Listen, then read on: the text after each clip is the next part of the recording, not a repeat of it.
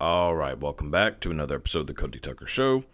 As always, I'm your host, Cody Tucker. Be sure to like and subscribe, tell a friend, check out the merch store. There's still some goddamn t-shirts in there, a couple magnets, maybe like our coffee mug or something. There's some stuff in there. Just, it would make me feel better if people bought some shit. Especially after last night. So, or don't buy anything. It doesn't fucking matter. I mean, if you're even listening to this, thank you. So, if I seem a little down in the dumps, it is because, well, I'm recording this Monday, so last night was the big game. And boy, what a letdown it was. So, obviously, I mean, if you are new to the show, I am a diehard, massive Raiders fan. Ergo, I hate the Kansas City Chiefs with a fiery passion. And, of course, last night they won against the San Francisco 49ers. Luckily, I forgot to place all of my bets. I had set aside, well, for me, way too much money that I had planned on putting all on the 49ers, maybe do a couple little parlays or whatnot. I did do some, but it was like ones that I had put in a couple days before, not much money at all. But Sunday, I was going to put in, again, for me, I mean, I'm not, well off, but not destitute either. I was going to put in more money than I should have. And for some reason, I got sidetracked with, making Super Bowl food, completely slipped my mind. And boy, it has taught me a valuable lesson. I need to stop gambling. Because I was about to lose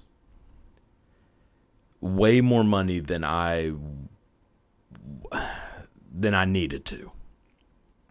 So, yeah. Lesson learned. Probably going to take it easy now. Now, granted, NFL season is over, so I was already gonna. Actually, I had planned on switching over to NBA and NHL and just blowing through money betting on those games. And now I think it's not gonna happen. I think I've learned my lesson. I was so sure that the San Francisco 49ers were gonna win that game last night. It pissed me off. I'm still, I'm coming down from a mixture of just pure anger and hatred towards the Kansas City Chiefs and the fact that they won another fucking Super Bowl, and that I am battling a case of diarrhea that, now I don't know if it is medically possible to be constipated and have diarrhea simultaneously, but I think I might be the first person in human history to do it. Because right now, it feels like there is, how can I describe this? It feels as though someone is trying to shove things up my colon whilst the top half of like belly button up is trying to push things down. So they're in the, mid 40. There is a war going on that will have no winners. And I may or may not end up painting this wall within the next 5 minutes. So if you notice a hard cut, that's what happened. Yeah. So to recap, I mean, to explain why I'm in such a predicament, I ate. I mean, this may be hard for most people to believe, but I have a tendency to eat too much. Too much, too fast. I don't necessarily eat crazy unhealthy food. I mean, I'm definitely not eating fucking salads every day. But like I don't eat a ton of fast food, really hardly any. Like I cook damn near all my meals. I just eat so much. And I went all out last night for the big game. Wings, pizza, chorizo, queso, fucking, spinach. I mean, so much, and ate, I mean, probably 3 or 4 days worth of food. And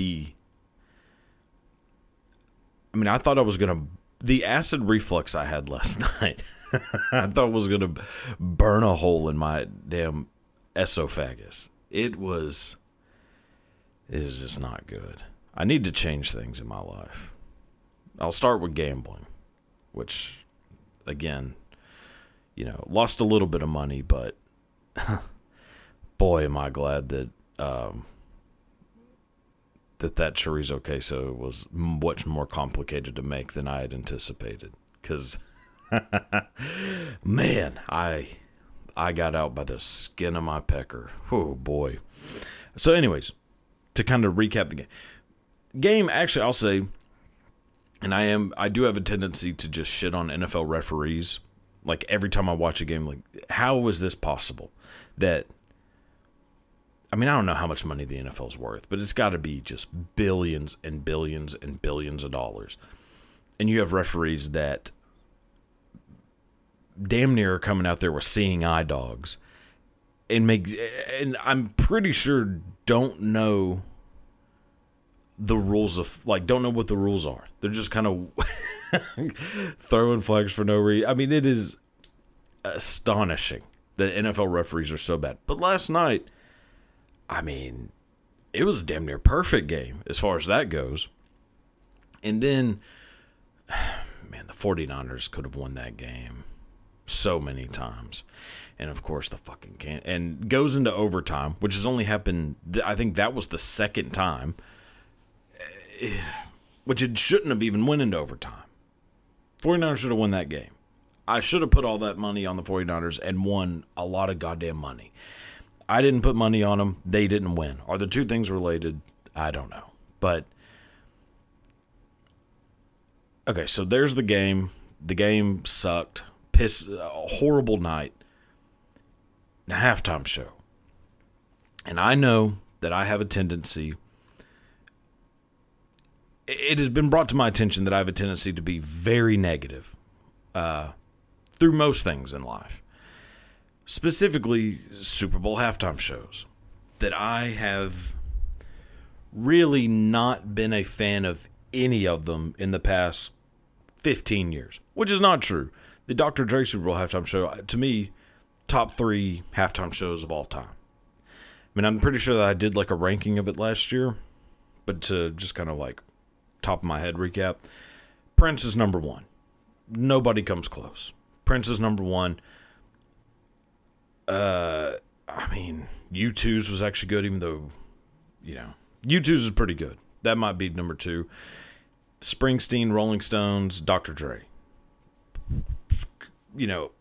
Any variation of those. But obviously Prince, number 1. Worst, let's say top 5 worst. Black Eyed Peas, number 1. Katy Perry, The Weeknd, Rihanna, Lady Gaga. Probably 5 worst. The Who would be up there. The Who might actually be like second worst. Boy, that was a rough one. So, and then herein lies the middle. Actually, Michael Jackson's up there too, like for being one of the best. I kind of forget that he did one. It was like the first one. The first like big one. Yeah. All right, anyways. So I'm going to try to be very positive talking about last night's halftime show. Because Because, yeah, for the past, almost basically the past 10 years, I've just completely shat on. I mean, speaking of, God, there's no way I'm getting through this without. Anyways, yeah, it's coming out. All right, well, hold on. I'll be right back.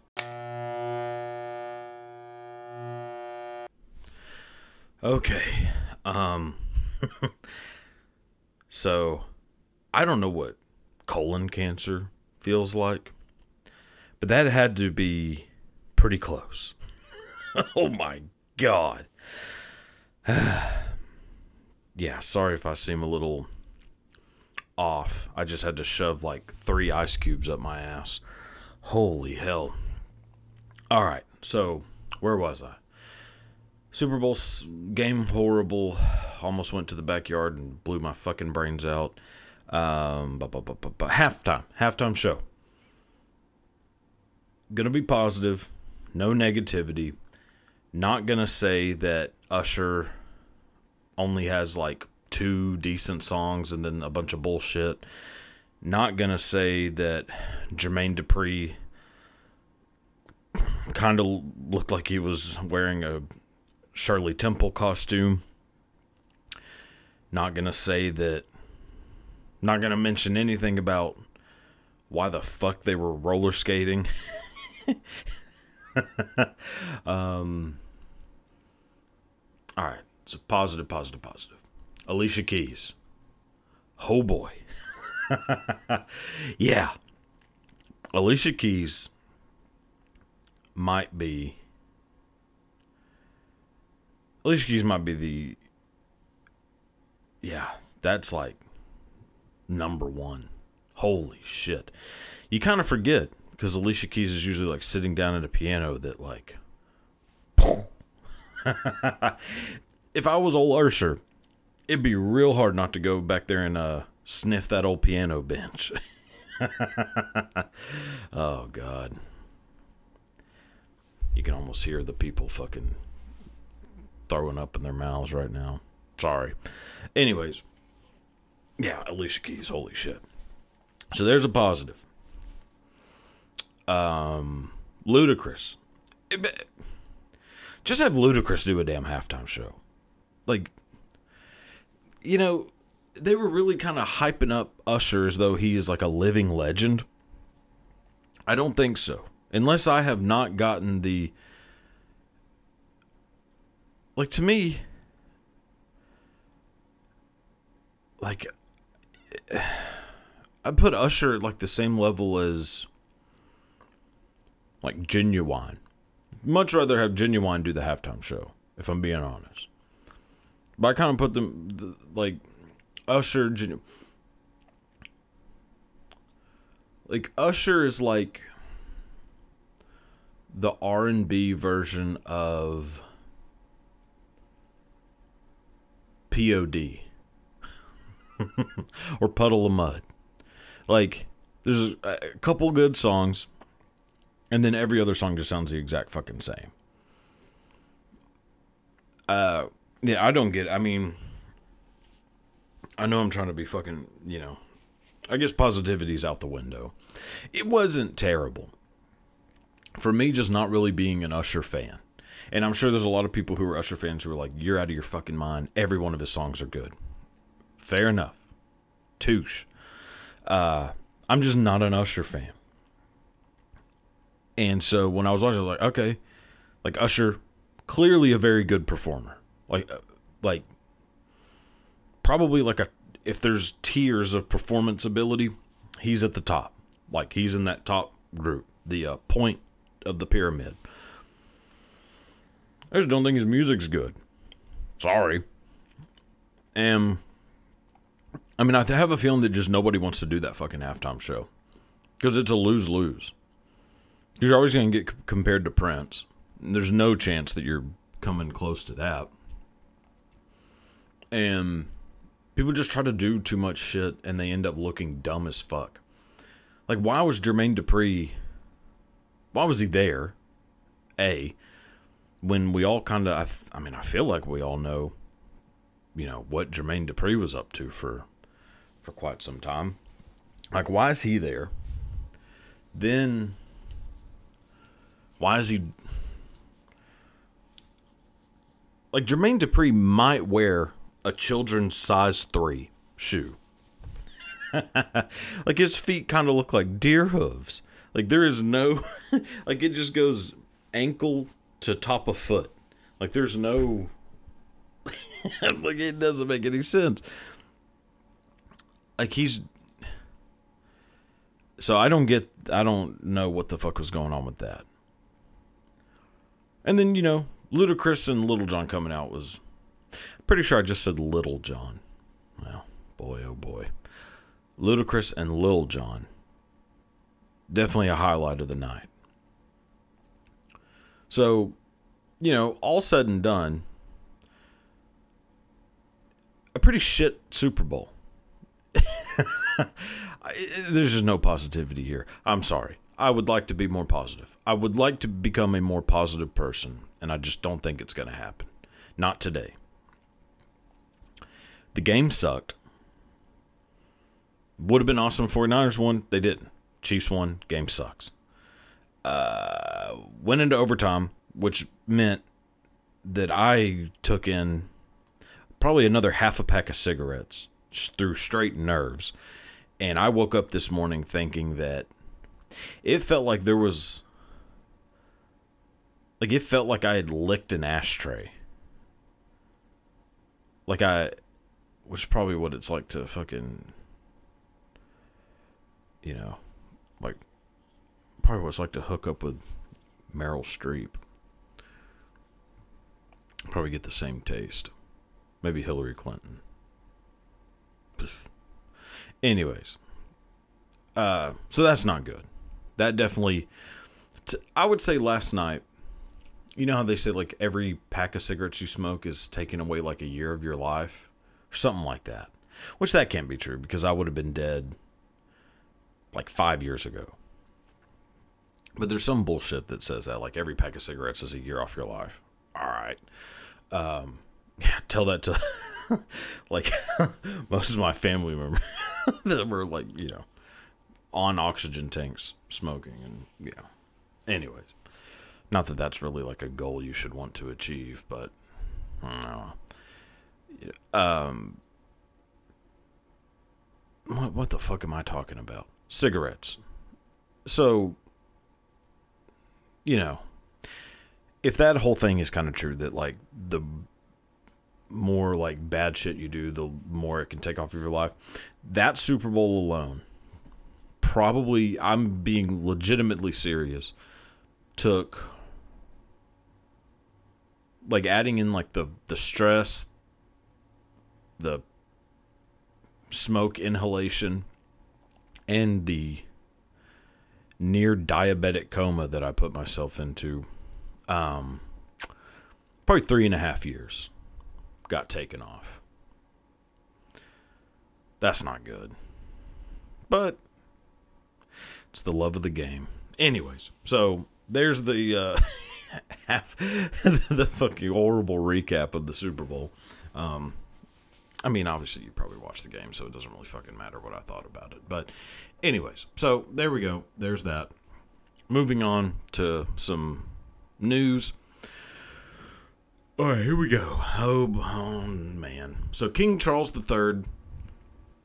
See, how does that work? So it's just any king. So when you become that person's name, so they don't change their name like the Pope? Because that always kind of fucked me up, is that, like, Pope Francis, his name is not Francis. Pope John Paul II's name is not John or Paul. First name. And so for his name to not be John Paul, then how the fuck is he John Paul II if he's not even a John Paul? So did they just go off of, like, there was once a pope named John Paul, and then you become the second one who takes that name, so you are now John Paul? Like, is that why? Because there's been 2 King Charleses in England's history, that he's King Charles III? Anyways, that's a real, I guess, look into my dumbass brain. But anyways, so King Charles III diagnosed with cancer, coming from, Buckingham Palace. King Charles has been diagnosed with a form of cancer They haven't said what? Boy. I mean, if it's my guess, finger cancer. I don't know if finger cancer is a thing, but if anyone on this planet has it, it's old King Chuck. That motherfucker. The kill bosses hanging off of that sumbitch's palms. That can't be normal. But also the amount of inbreeding that has gone into the royal family's bloodline. I mean, there's no fucking telling. He could have some form of cancer that has never been discovered. And that could be why they're just saying he has a cancer. They're like, look, we know something's wrong with this son of a bitch, but we do not know what it is. I mean, just when you listen to these motherfuckers talk, one doesn't know what one's like they all kind of sound like they have mouth cancer. Maybe a little bit of like tongue cancer. Maybe they're just born with it, which is possible. Because they're all like hemophiliacs, I think, as well. That might not be a thing anymore. But I think for like a certain amount of time, they were all hemophiliacs. Poor fucking dude. I mean, you wait this long to become king, to reign supreme on the United Kingdom, brother. And now now they tell you got like a year to live. If I waited that long to become the King of England and then got told I had a year to live, I would do. I mean, it would be fucking Sodom and Gomorrah. It'd be a mix of fucking. It'd be like Nero, watching that fucker burn, Caligula, Sodom and Gomorrah. I mean, I am Castro and Clinton. I am doing the most horrifying shit that I could do. Now, obviously, I mean, I'm not committing like a fucking mass genocide or some shit, but like, I'm definitely, oh man, what a life that would be. To be the king of it. Because they don't live up to their potential of like what they can do. Now, I don't exactly know. I mean, I did watch every single episode of The Crown, and I still don't really know what it is that they do. Which, if there's anything that's going to give you an insight of like what it is that they do and like make you understand it, it should be that show. I am more clueless now than I was before watching that show as to what the fuck it is that the royal family does. It looks like all they do is go to different countries. It looks like all they do is go on vacation and occasionally meet with the prime minister to hear like what the fuck they're doing. And then they just go, okay. And then he leaves. I don't really understand it. And I mean, it seems like all they really do is they just try to ruin each other's lives. Which, I mean, if that makes you royalty, then holy shit, my family is like the goddamn Romanovs. Like, if just shitting on people who think differently, like, I mean, my family are right in line with these sons of bitches. And I don't think we have any power. But, like, if I somehow, which I'm sure just by being white, I'm sure in some way I'm related to these bastards. I mean, I've done, the old ancestry family tree shit. I've never found any relation to, old Liz. But I just imagine that I am. In some way, probably down the line related to these fucking inbred bastards. If somehow they all, died of natural causes and I became the King of England, the absolute mayhem, like, I don't consider myself to be in any way like a violent person. I'm terrified of confrontations. I've never had any kind of like power or control or anything like that. And even if like I did, I definitely wasn't aware of it. I mean, I am kind of a bitch, and if I'm just putting it frankly. But if you sat my ass on a throne, boy, there would be an absolute monster that would be released. And I think herein lies the issue with any form of like government power, royalty, like any of that, is that these people are probably good people if they were working at a fucking bank. If they were like if they were like a school teacher or worked at a fucking call center, they'd probably be like decent, normal people. But there's just something that comes out of people. And maybe some people are just born that way. I mean, because there's obviously shit people. I mean, fucking Jeffrey Dahmer was working was he working for like at a brewery or something in Milwaukee? I mean, he wasn't doing anything special with his life. Ted Bundy was pretending to be a lawyer. So maybe it isn't just, I mean, John Wayne Gacy, I think, was doing birthday clown shit and ran a KFC. There's not... Maybe you're just... I don't know. Maybe power has nothing to do with it. Maybe they're just good people and bad people. I don't know. I like to think I'm a pretty good person. I mean, I'm, not perfect by any stretch of the imagination, but, like... I've never committed, like, any serious crimes. But I just feel like if someone put me in charge of something, I'm only doing things that are going to benefit me. Fuck the people. Vox Populi my ass. I mean, y'all can fuck off. I'm doing whatever the hell I want. So maybe I definitely should not be a person who's in charge of anything. And years from now, if I ever run for government office, somebody's going to clip that and be like, yeah. Which, seeing how it fucking, pans out, it'd probably get my ass elected immediately. Anyways, that's neither here nor there. I just feel, as much as King Charles is probably look at him. I mean, he kind of looks like if Helen Mirren wasn't wearing makeup.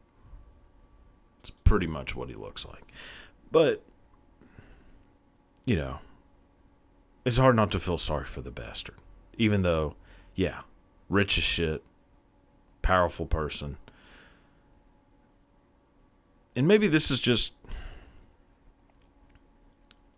See, I think this is just payback for him fucking ditching smoking hot Princess Diana for that goddamn fucking weevil, Camilla. Camilla. Like that you deserve this, you son of a bitch. Like, what? How does that happen? People are just so fucking stupid. Maybe it's like a British dude thing. Because Hugh Grant at one point was banging Elizabeth Hurley and cheated on her ass with what looked to be Lawrence Taylor in a wig. And, so maybe it's just like a British dude thing. Where they're just like toss away smoking hot women for, the most dumpiest fucking people on the planet. I don't know. It's just, God, to be waiting that long to finally get in charge. And then you think, like, anytime your mom coughs, you're like, like hoping it's the big one. And then this bitch lives to be like 150. You're like, holy shit, I'm going to die before she does. I'm going to be Prince of Wales. I'm going to die, and she's still going to be, Queen Supreme. Holy hell. You gotta feel bad for the son of a bitch. Anyways, alright, let's move on to the next topic, because this is just getting ridiculous. So, I have never paid much mind to the idea of Groundhog Day. It's all a bunch of, pagan witchcraft. And as a hardcore Southern Baptist, I do not give any credence to this. So, whenever I saw this, I said, yes, here we go. It turns out, Punxsutawney Phil and his ancestors have an accuracy rate of 39%, going back to 1887. And now, I want you to look at this picture. Now, obviously, look at the dipshit holding him, who's still dressed like, a fucking pilgrim. Now, but look at Punxsutawney Phil. That wormy little shit. I mean, for one, I kind of feel sorry for little Phil, because he didn't ask for any of this. He did not ask to become a future teller. He's not a goddamn oracle. He's just a fucking rat that, for some reason, at the beginning of February, some fucking bearded bastard rips him out of his little hole, holds him up in the air, and then, and then either makes people super happy or super sad. And this little son of a bitch gets all the blame. Look at him. He is fed up with this. Like, I've been playing your game for, who knows how long this, I wonder how long groundhogs live. It can't be more than 2 years. And people were saying that he has an accuracy rate 39%, like he's sucks at his job. He did not. This son of a he didn't ask for any of this. He just wants to live in his hole and eat, I don't know, acorns maybe, worms, grubs. I don't know what the fuck groundhogs eat. He doesn't want to be put on fucking display like this.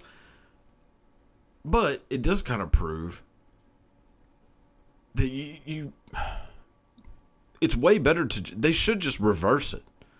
Like the sea shadow, not sea shadow, is the opposite. Because he's right. He's wrong more than he's right. He's right 39%. So he's wrong. What's that? 61%? This groundhog's a goddamn idiot. Has been for a long time, it seems. But I just saw that, and I guess we're getting 6 more weeks of winter. I don't really know. I don't know which is which. See shadow, you get winters. Don't see it, you get summer. I don't get this. I just saw this, and I thought it was pretty interesting. Because it was on the news, the people just shitting over it. The crowd that was lined up to see this little fucking guinea pig get ripped out of his hole. This poor bastard. Oh, man. Anyways. So I just thought that was pretty interesting. Moving on. Oh, boy. So Bill Cosby sued for alleged 1986 sexual assault of a teen in a Las Vegas hotel. Boy, oh, boy. Another one. Motherfucking Bill Cosby. It just never ends. So this came out, and I was talking to some people about it, and their reaction was baffling to me. And that's one of the reasons why I wanted to bring it up, because it turns out it's kind of the sentiment of a lot of people, and I don't understand it. The people I was talking to when we were talking about it, they basically were on Dr. Cosby's side, saying that this woman, and I'm quoting the people I was talking to, is just looking for money. Now, they are saying this as though that is a bad thing. Let me tell you fucking something. If I woke up from a unexpected nap, looked over and saw Heathcliff Huxtable licking his fingers, yeah, I'd want some goddamn money. What are they supposed to get? What are these women supposed to be getting from Bill Cosby? They're not gonna ask him for an autograph. They have been had one of the worst things that could happen to a woman have happened to them. Yeah, give me some goddamn money. I wouldn't care if they came out and said, yeah, I don't care. I want his fucking money. I would be 100% on their side. Get it. Get his fucking money. Go get it, girl. Like what are they supposed to be looking for? Like, what? It makes no sense to me. And I'll just be completely honest here. I think it's a good trade-off. I don't know how much money Bill Cosby has, but it's probably a pretty decent amount. I mean, if you have a show that goes into syndication, you're pretty much set for life, it seems. I mean, goddamn Jerry Seinfeld is worth like $1 billion. How the fuck is that possible? I mean, I love Seinfeld, but I mean, he's not Leonardo da Vinci. I mean, anyways. But yeah, so Bill Cosby probably got a pretty good bit of scratch on him. So yeah, I'd be coming for it. And I think it'd be a good trade-off. I would, if Bill Cosby offered me a drink, I'm shotgunning that thing. I mean, I might show up to the meeting wearing pajamas. Way ahead of you, Bill. I would show up in footy pajamas. I would ask him, do you have a drink? Like, hey, can I get something to drink? My throat's dry. And, I mean, I am chugging that thing so fast.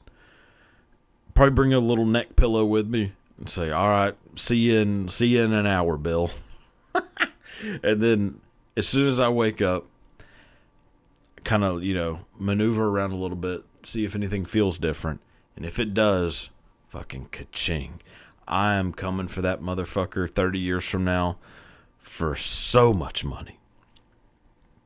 I'm fucking suing his estate, Camille, everybody. I'm getting fucking my... Look, I will let... I mean,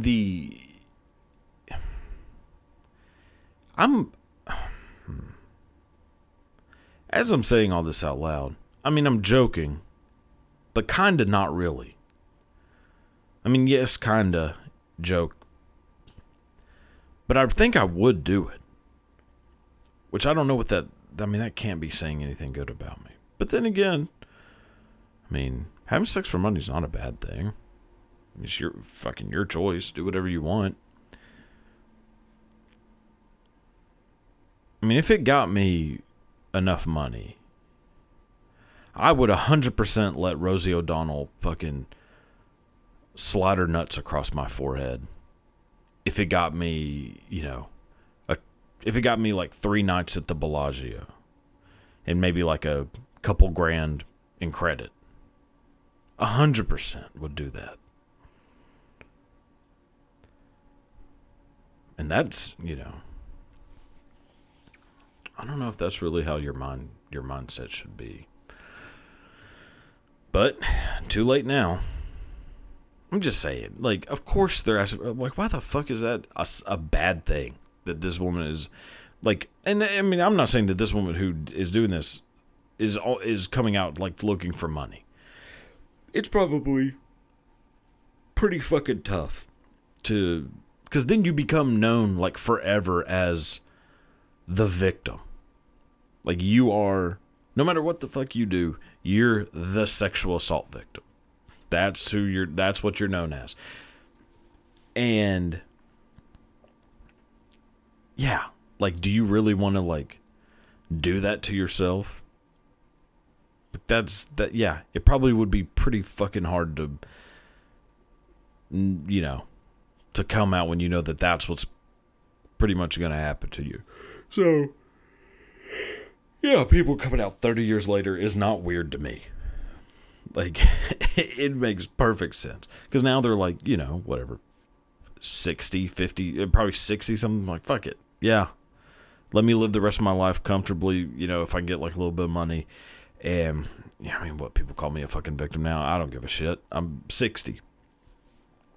I 100% back it. And maybe the person goes to prison for what they did. Now, maybe they go to prison for, like, 3 weeks. and then come right back out. But, I'm just saying. I'm saying, if Cat Williams wants to rub his vagina, across my nose and send me to the Bahamas, fair trade. Fair trade. Yeah. So, that being said, see, I think I might have one more thing on here. Oh, here we go. Holy shit. So, to preface, this is real. This is not like from The Onion. This is real. Don't weigh me cards aim to reduce stress at the doctor's office. A body positivity website has created free Don't Weigh Me cards for patients who find stepping on the scale at the doctor's office stressful. The card says, if I can read this, God damn, God, my eyesight is so fucking bad. And I'm wearing goddamn specs.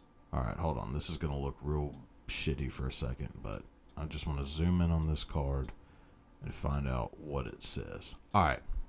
Don't weigh me unless it's really medically necessary. If you really need my weight, please tell me why so that I can give you my informed consent.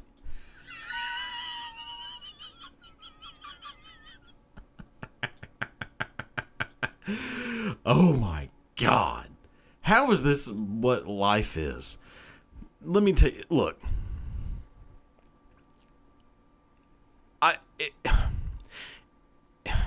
I'm not a doctor. Not a nurse. Not even an LVN. I'm just a guy. But if I go to the doctor's office and they do something, I am assuming that there's a medical reason why they're doing it. I doubt they're weighing me because the fucking nurses in the back had an over-under going. I'm pretty sure it's so that they can tell whether or not I need to lose some fucking weight. Which, you don't have to be goddamn.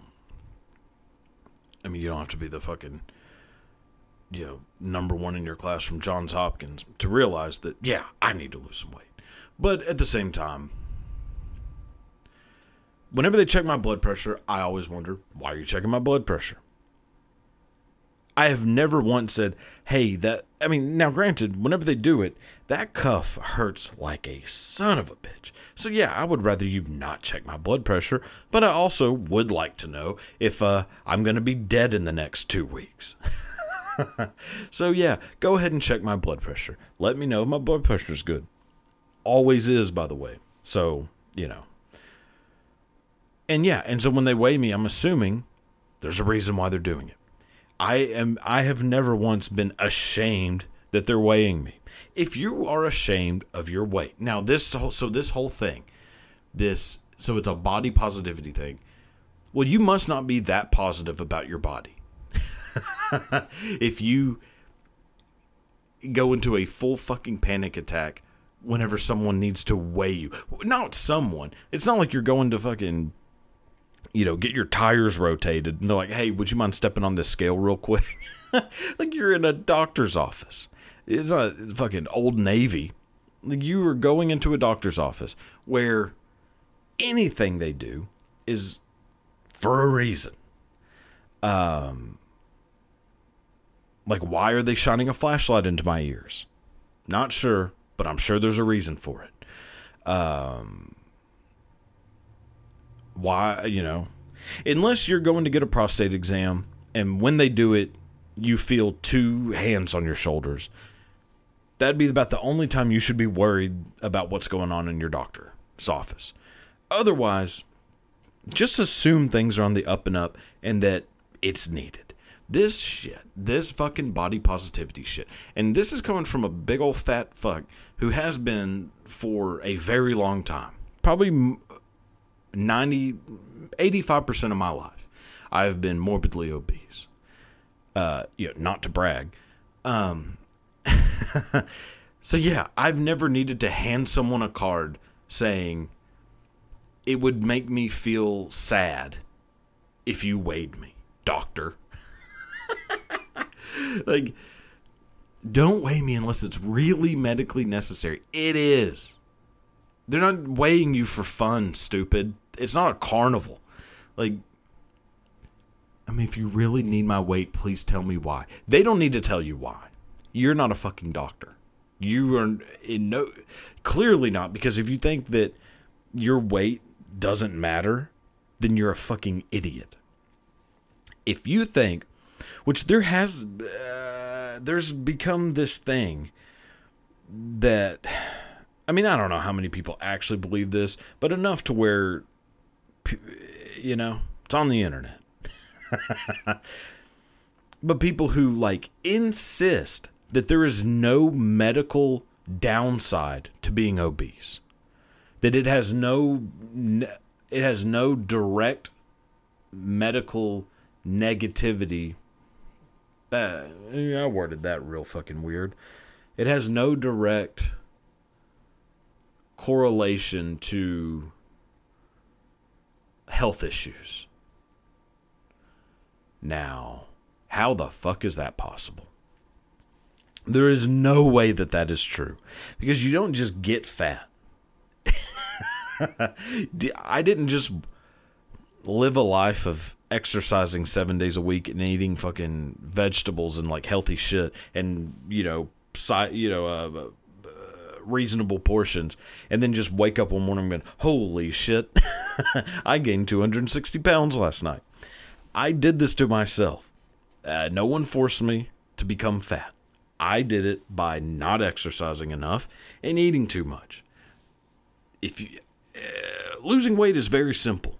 Not easy, simple. Eat less, exercise more. Burn more than you're taking in. It is not rocket surgery to know how to lose weight. It is obviously very difficult to change habits. I know. But this whole fucking thing that like being fat is okay, there's nothing wrong with it. And I'm not saying you should just walk around hating yourself because you're fat. I mean, you definitely shouldn't be like thrilled. You shouldn't. I have never once looked in the mirror and been like, God damn, I'm so happy right now. It's either usually a look of like, God, this has got to change, or I just ignore it. There's never been a second look of like, God damn, this is what I should look like.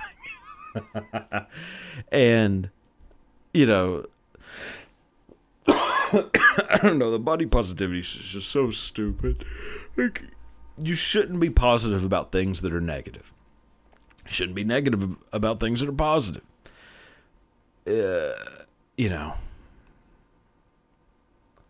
Like when somebody like starts exercising and loses weight, they start looking better, start feeling better, looking better. People will always say, wow, you look great. Not that you needed to do it. Not that you needed to lose weight.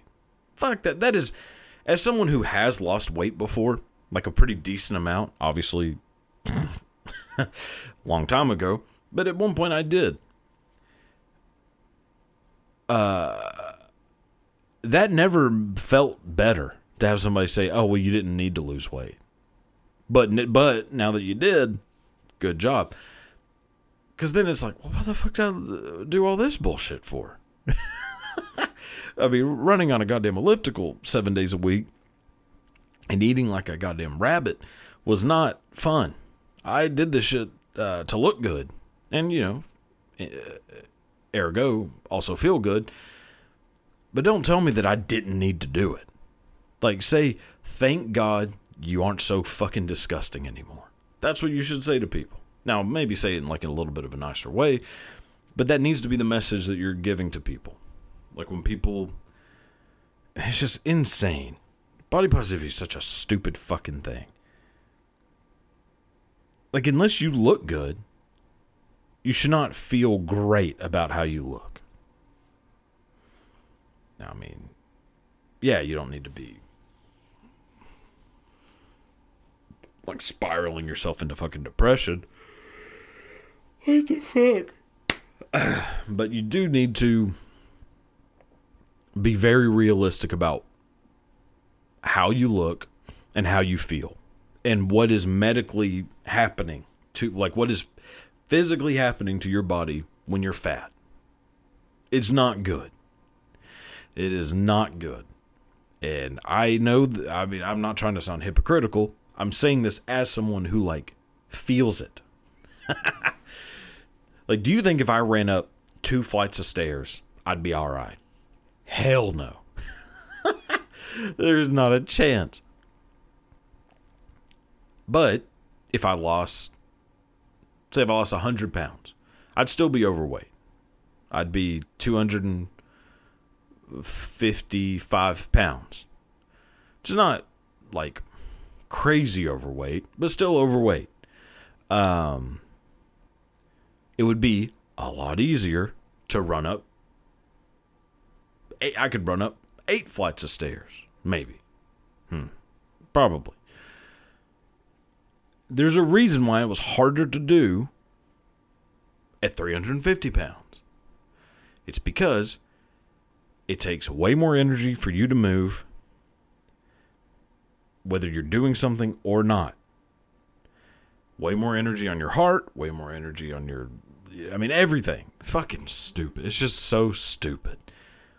And these fucking cards, if I was a doctor and I worked in a doctor's office and somebody handed me one of these cards, I'm fucking ripping it up and throwing it in their fucking goddamn face. Anyways, all right. So that's enough of this.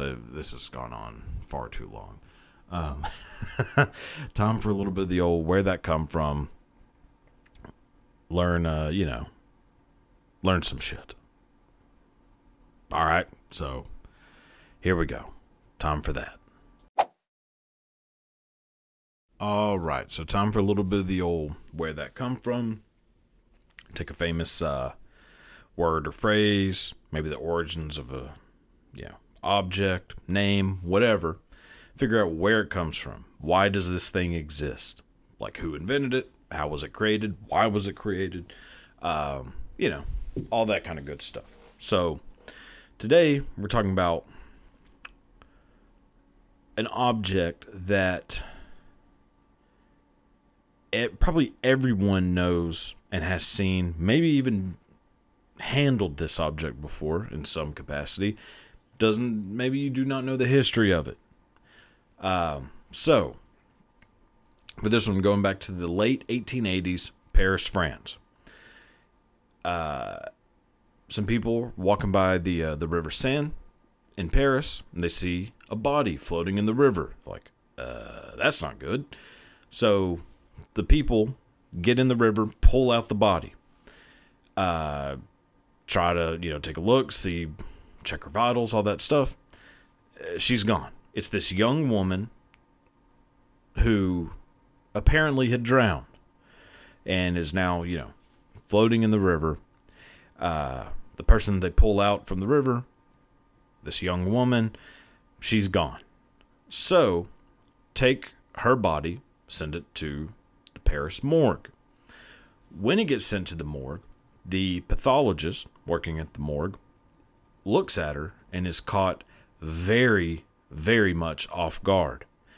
Why he's caught so off guard is because looking at this young woman who is deceased, sees that she is kind of smiling. And that is a little odd. And the pathologist is very much like mesmerized by this. So much so that he has a plaster death mask done of her face, which was somewhat of a common practice, back in the day. So not like super weird that he would do this, but a lot of the times it was done for like famous people. She was not a famous person yet. So this plaster mold of her face, her deceased face, is done. That mold, that cast of her face ends up getting turned into a mask. And that mask becomes mass produced around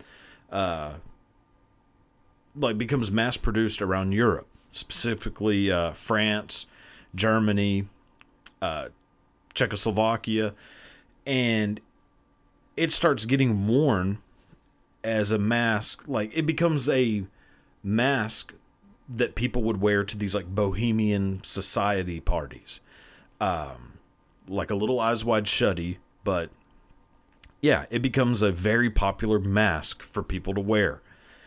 Now, obviously, it starts getting, over time, starts getting even more and more popular. At some point, it becomes the standard of beauty for a pretty big portion of Europe, especially, France, Germany, a lot of Central Europe. Like, that mask is seen as, like, that's the ideal of beauty. Well, fast forward a little bit. In 1958, there's these two inventors, Peter Safar and Asmund Lerdahl. They, working on this new creation, end up using the cast of that face for for that invention. So they take the cast, they take the death mask of this young woman, use it for the invention that they have just made. That invention is, to this day, considered the most kissed face on Earth. It is the Resusci Ann CPR doll. So when you are looking at a CPR doll where they teach you how to do CPR, that face on that CPR doll is the face of a young woman who drowned in a river, died. Yeah. The most kissed face ever is a dead girl. Yeah. Crazy stuff. I mean, for them to take that face and put it on that CPR doll is fucking wild.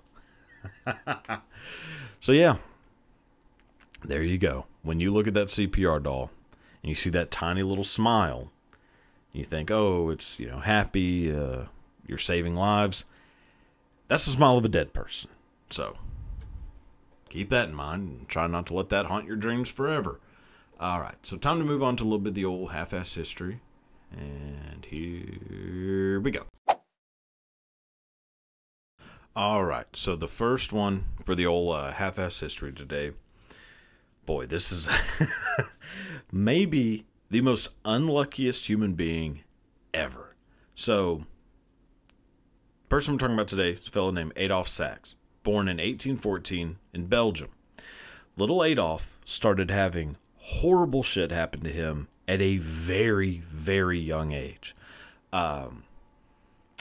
Starting with, as a young child, he ends up falling out of a window, slamming into the ground below, manages to escape that pretty much unscathed. Then, later on, walking down the street, still a little kid, walking down the street, gets hit in the head with a brick. Nobody knew where it came from, just got smacked in the head with a brick. Survives. A little bit later, eating, ends up swallowing a needle. Survives that. Then, a little bit later, ends up drinking a nearly lethal dose of acid. Fucking burns the hell out of his insides. Still survives. Then, falls onto a super hot stove, burns the hell out of his outsides. Survives. Then, is swimming, nearly drowns. Survives. Then, is in a gunpowder explosion and survives. So all of these things happen to him at a very young age. Meanwhile, while he's dodging God trying to kill him, is somehow still able to work on the invention that would make him famous. That invention is a musical instrument that bears Adolf Sax's name. That instrument is the saxophone. So yeah, the guy that invented the saxophone almost died like 1, 2, 3, 4, 5, 6, like 9 times by the time he was like a teenager. Oh boy. Yeah, so that's the story of Adolf Sax, the guy that invented the saxophone. Crazy. I mean, if there has never been a more obvious sign that God wants you gone than the life of Adolf Sax. But without him, no Clarence Clemens. And, for that, Adolf, we thank you. Ooh, God, I hope no. Don't clip that. All right, moving on to the next story. All right, so time for the second story of the day. This one, an overlap that does not really make sense in your head, but is true somehow. So, for this one, we're going back to 1960s Atlanta, Georgia. In 1960s Atlanta, Georgia, there's a young couple named Walter and Betty Roberts.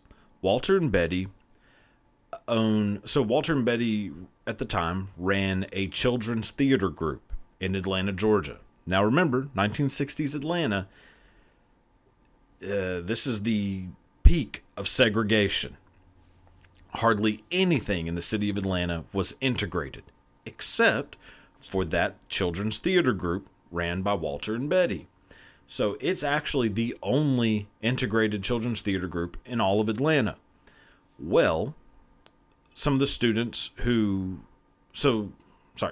children who went to that theater group were the children of Dr. Martin Luther King Jr. and Coretta Scott King. So a couple of their kids were in that theater group. Over time, MLK and Coretta Scott King become very close friends with Walter and Betty.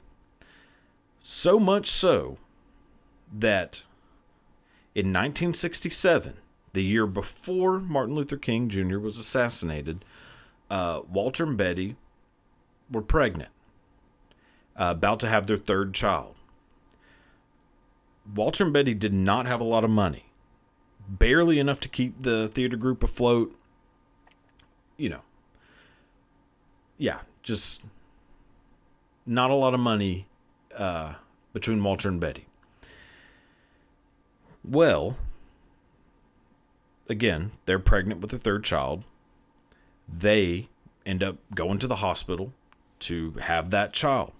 When they go, they find out that all of their hospital bills have been paid for by their friends, Martin Luther King Jr. and Coretta Scott King. Walter and Betty Roberts that day gave birth to their third child, Julia Roberts. Yeah, talk about a hell of a coincidence. My God. So yeah, Martin Luther King Jr. paid for Julia Roberts' hospital bills. Pretty wild. All right, so time for the last story, and then we'll be out of here. All right, so for the last story of the day, going back a little bit further, talk about definitely a pretty well-known figure in American history. That person, probably seen on maybe a gold coin. Remember reading about in history class when you were little. It's a young woman named Sacagawea. So Sacagawea was part of the Shoshone tribe, young Native American woman. Well, when Sacagawea was a little kid, another tribe came in and captured all the children in her tribe. So this other tribe So when Sacagawea was a little kid, this other tribe came in and captured the children. They end up selling the children to other tribes. So they all get separated. Now this is Sacagawea, some of her siblings, all the other kids. They all end up getting separated and never going to see each other again.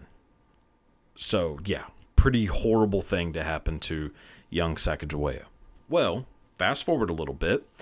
In 1803, Thomas Jefferson makes the Louisiana Purchase. buys this massive part of of what becomes the United States.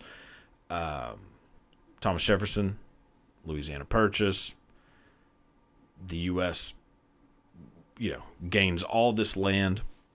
Thomas Jefferson needs someone to go kind of scope it out, kind of map out the geography, see what's going on in this new area. Well, the two fellows that he hires, obviously, Lewis and Clark. Everybody knows Lewis and Clark. So Lewis and Clark are going to navigate this new area of the United States.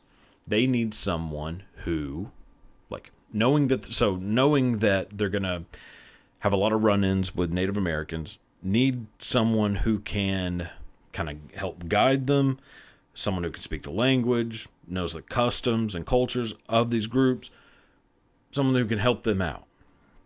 Well, they end up hiring a 16-year-old Sacagawea. So Sacagawea ends up helping them with their expedition. At one point, they're going to have to cross the Rocky Mountains. Now, to do this, they're going to have horses. So they're relying on Sacagawea to be able to get them horses. So they come across a Shoshone. They come across a Shoshone tribe. Sacagawea goes, talks with the chief of that tribe. As they're talking, Lewis and Clark are kind of standing in the background, just watching, seeing what's going on.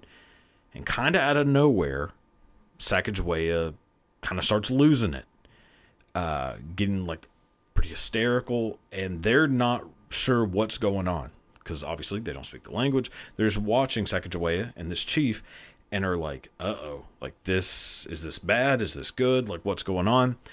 Well, it turns out that as Sacagawea and this chief were talking, that they realized that they were long-lost brothers and sisters who were separated way back when they were little kids. Had never seen each other since, didn't know what happened to each other, didn't know if either one of them were even still alive, and just by chance met each other that day. And yeah, crazy. Yeah, pretty wild story. But that is the story of Sacagawea and her long-lost brother. So, anyways, hope you found those interesting. That'll do it for today's episode. Leave a comment. I don't know. If you want to buy a shirt, there's some shirts. All right. So until next week, thanks for tuning in. See you then. Goodbye.